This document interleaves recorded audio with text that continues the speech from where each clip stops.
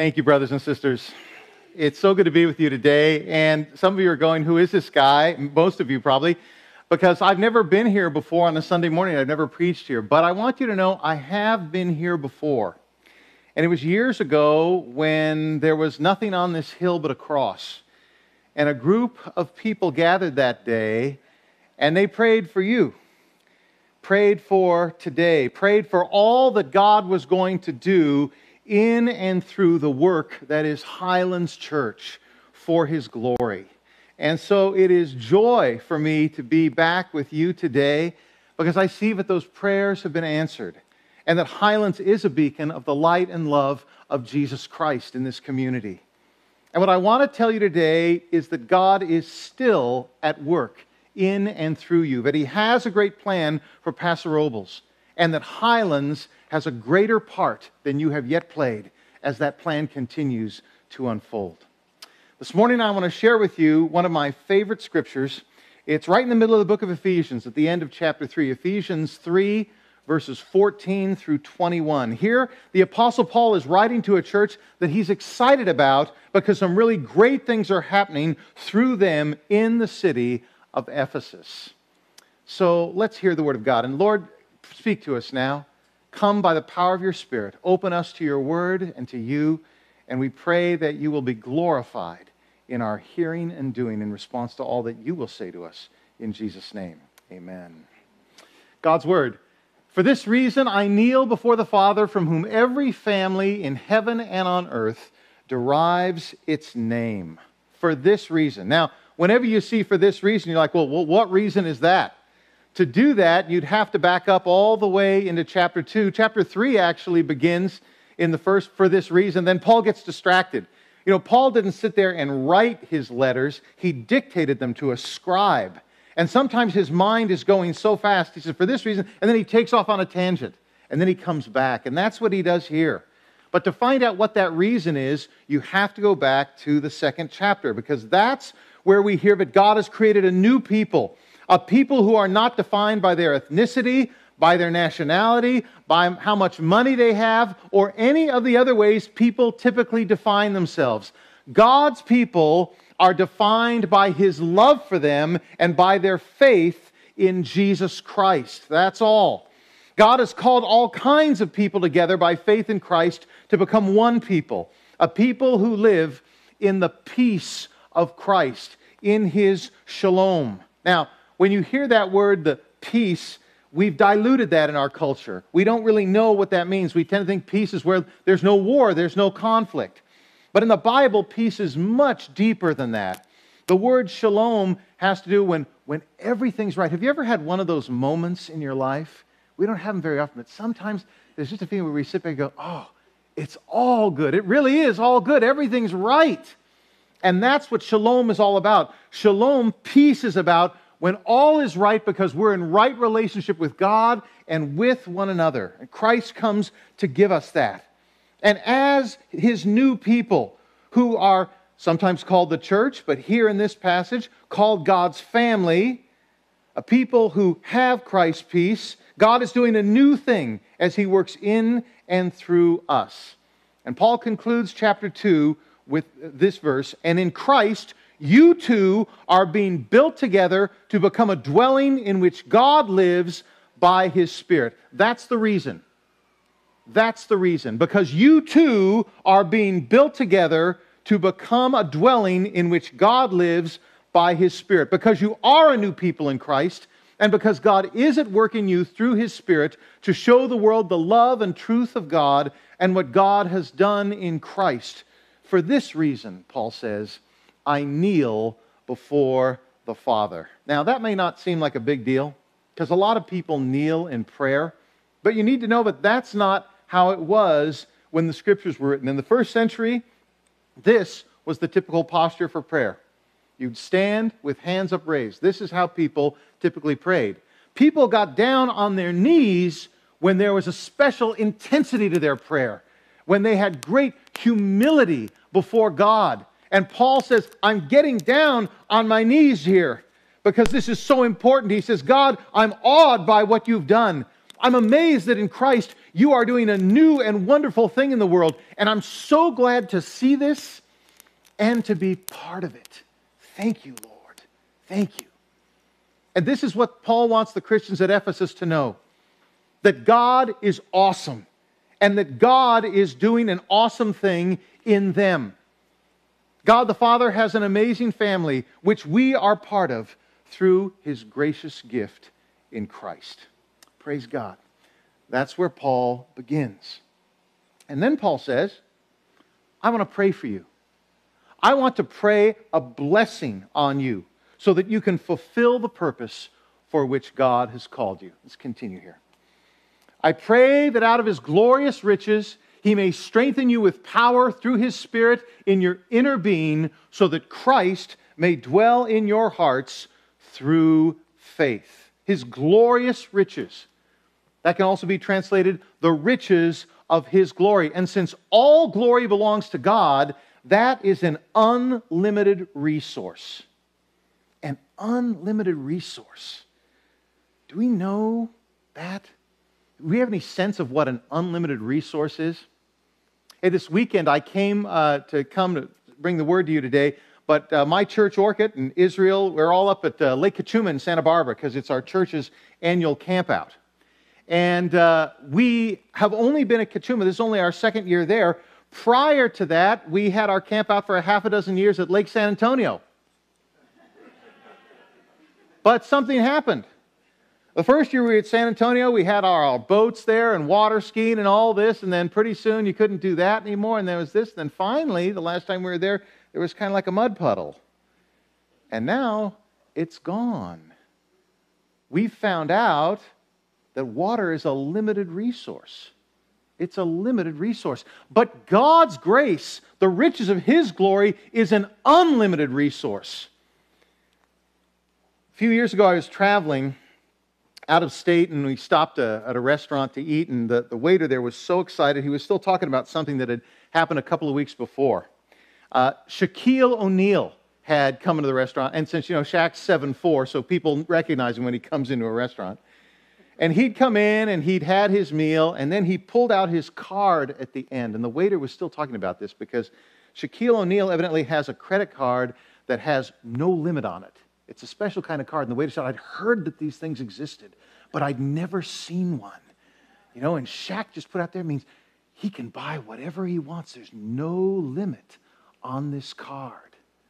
No limits. Well, the riches of God's glory is a no-limit kind of thing. God's got more glory than Shaq, and He wants to share that glory with you. Now, Paul prays that the gift may strengthen you with power through His Spirit.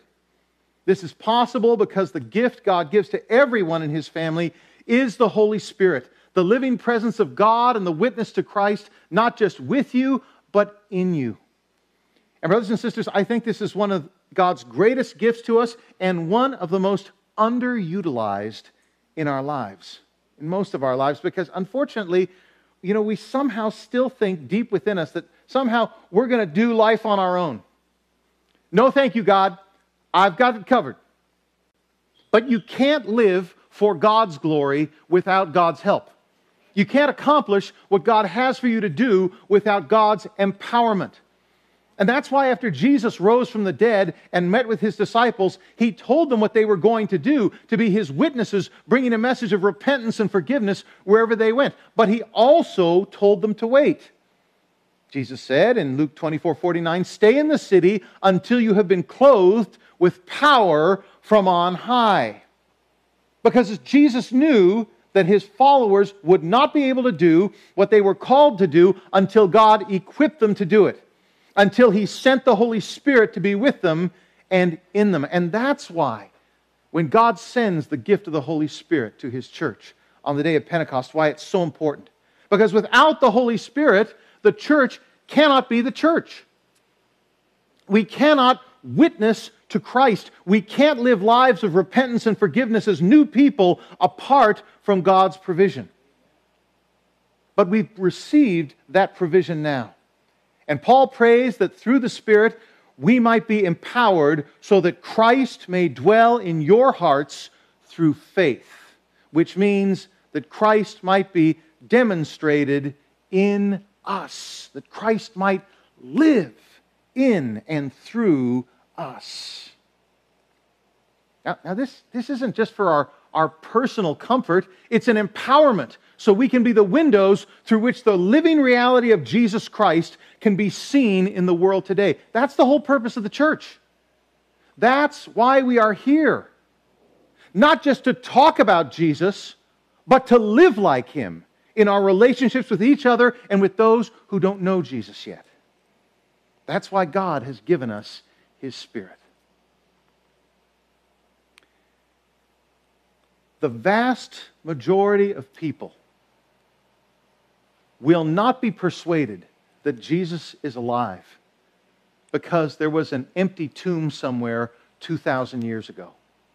That's not a persuasive reason for most people. But when a person experiences an extraordinary love, a consistent graciousness, a completely unexpected forgiveness and mercy from you and me, that shows Jesus rose, because then He's clearly alive in us today.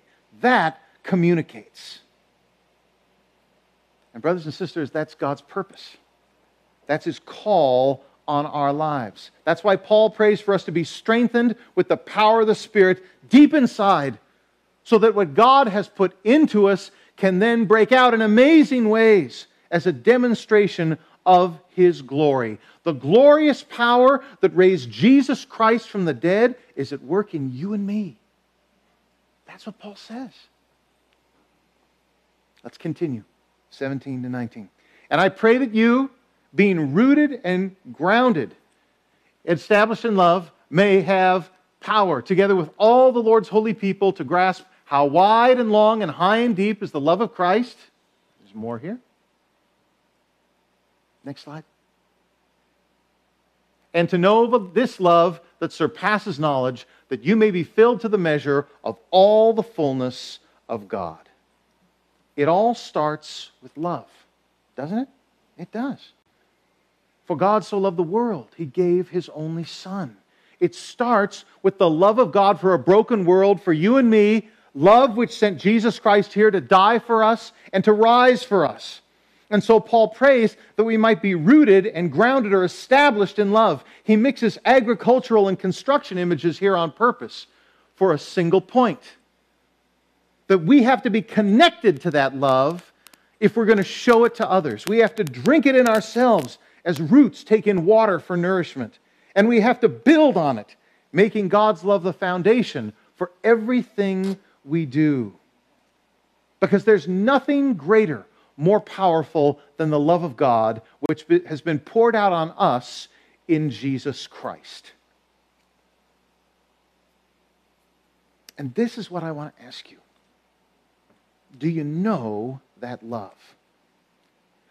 Do you know that love? Not do you know about that love, but do you know that love? Knowledge in Scripture, knowledge of God, of His power, of His presence. It's never an abstract thing. It's not we know about God, but we know God personally, experientially. And His love is to be that which we experience every day, every moment. God loves you. That's to be the reality at the core of your identity. If anyone or anything tries to undermine that reality, you need to know that that's a lie, and you need to resist it. Because Scripture says nothing in heaven or on earth, nothing can separate us from the love of God that is ours in Jesus Christ. The one undeniable fact of your life is that God loves you. And no one can take that away. No one. Nothing can remove that. That love's greater than any of us can fully comprehend. We can't trap it, can't confine it, can't control it. Its width and length and height and depth is more than we can understand or deserve. God's love for us in Christ is the greatest reality of all. And Paul prays that as Christians, we would come to experience this reality more and more, because it can never be exhausted. It's another one of God's unlimited resources There's always more to experience, more to discover, more to grow in as we grow in His love. That love is ultimately transformational. It changes us. It changes how we live and how we relate to others. It sends us out as witnesses and servants of God, taking that love into a world that needs it so desperately. And as we share that love with others, we become more like God. We become more like Jesus. That's the journey we are on. Paul wrote to another church, the Christians at Corinth. This is 2 Corinthians 3:18. We who with unveiled faces all reflect the Lord's glory are being transformed into His likeness with ever-increasing glory, which comes from the Lord, who is the Spirit. We're becoming more like God, more like the Lord Jesus. Not because of some kind of natural evolution, but because of a supernatural work of God in our lives. So, are you feeling it? Are you living it? Or does this seem out of reach? It's not, if we keep our focus in the right place and we understand the source. That's where Paul winds up here in Ephesians. Ephesians 3:20 and 21. Now to Him who is, I think there's a slide here. Now to Him who is able to do immeasurably more than all we ask or imagine, according to His power that is at work within us, to Him be glory in the church and in Christ Jesus throughout all generations, forever and ever. Amen. Now I love this. Usually that's where you stop, right? But that's the middle of Paul's letter. What happens is, when he thinks about this, see, this isn't just a thought to him, this is a reality that he's living, and he gets caught up in it, and he just explodes in praise right in the middle of what he's doing. He's so overcome by the awesome thought of what God is doing that he breaks forth in praise. And it's like that sometimes. Sometimes when we get really close to God, when we sense who God is, there's really no response we can make but worship. And that's what Paul does here. He starts to worship and to praise God. Glory to God, the God who is able to do immeasurably more than we ask or imagine. And I love this, because brothers and sisters, that tells us it's not up to us. You know, boy, if it was up to me to be like Jesus, I'd be in big trouble. You know, we all would be. But God is at work in us to make us more and more like Jesus. It's not about what we feel up to or what we think we can accomplish. It's about who God is and being open to God being more than we know. God is greater than the capacity of our minds to fully comprehend Him. You know, that's one of the reasons why Jesus came, so that we could understand more clearly who God is, and so that we might experience the Father in the glory of His love for us. And Paul says, God's able to do more than we can ask. And He's able to do more in us than we can imagine. The God who made the universe is at work in you and me through His Spirit, revealing Jesus Christ, alive and well in His people. In you. In you. And you see, this is the hope of the church. It's not that we're wiser or better than anybody else, but that God is at work in us for His glory. And to that, Paul says, amen. Yes. Thank you, God. And brothers and sisters, that's why I'm glad to be with you today. Because here in this room, I see the results of the prayers that were said on this hill and many, many other prayers over the years. I see the fruit that's already been born in this place. And I know that God's not finished. There are greater things yet to come. As we experience the continual filling of God's Spirit, as we grow in the experience and the expression of God's love, God has so much more, but He's going to do in and through you. in this community of Paso Robles and even around the world. Because God is able. Amen and amen. Lord God, thank you that you are able. Thank you that you have something wonderful planned and that it's greater than we could ask or even imagine. We praise you for your goodness, and we pray, Lord, for faith to trust that indeed you are the one who is at work within us for your good purpose. Draw us close to you. Fill us with your Spirit. Fill us up with your love, that we may not just know it ourselves and selfishly hang on to it, that we might share it with everyone wherever we go.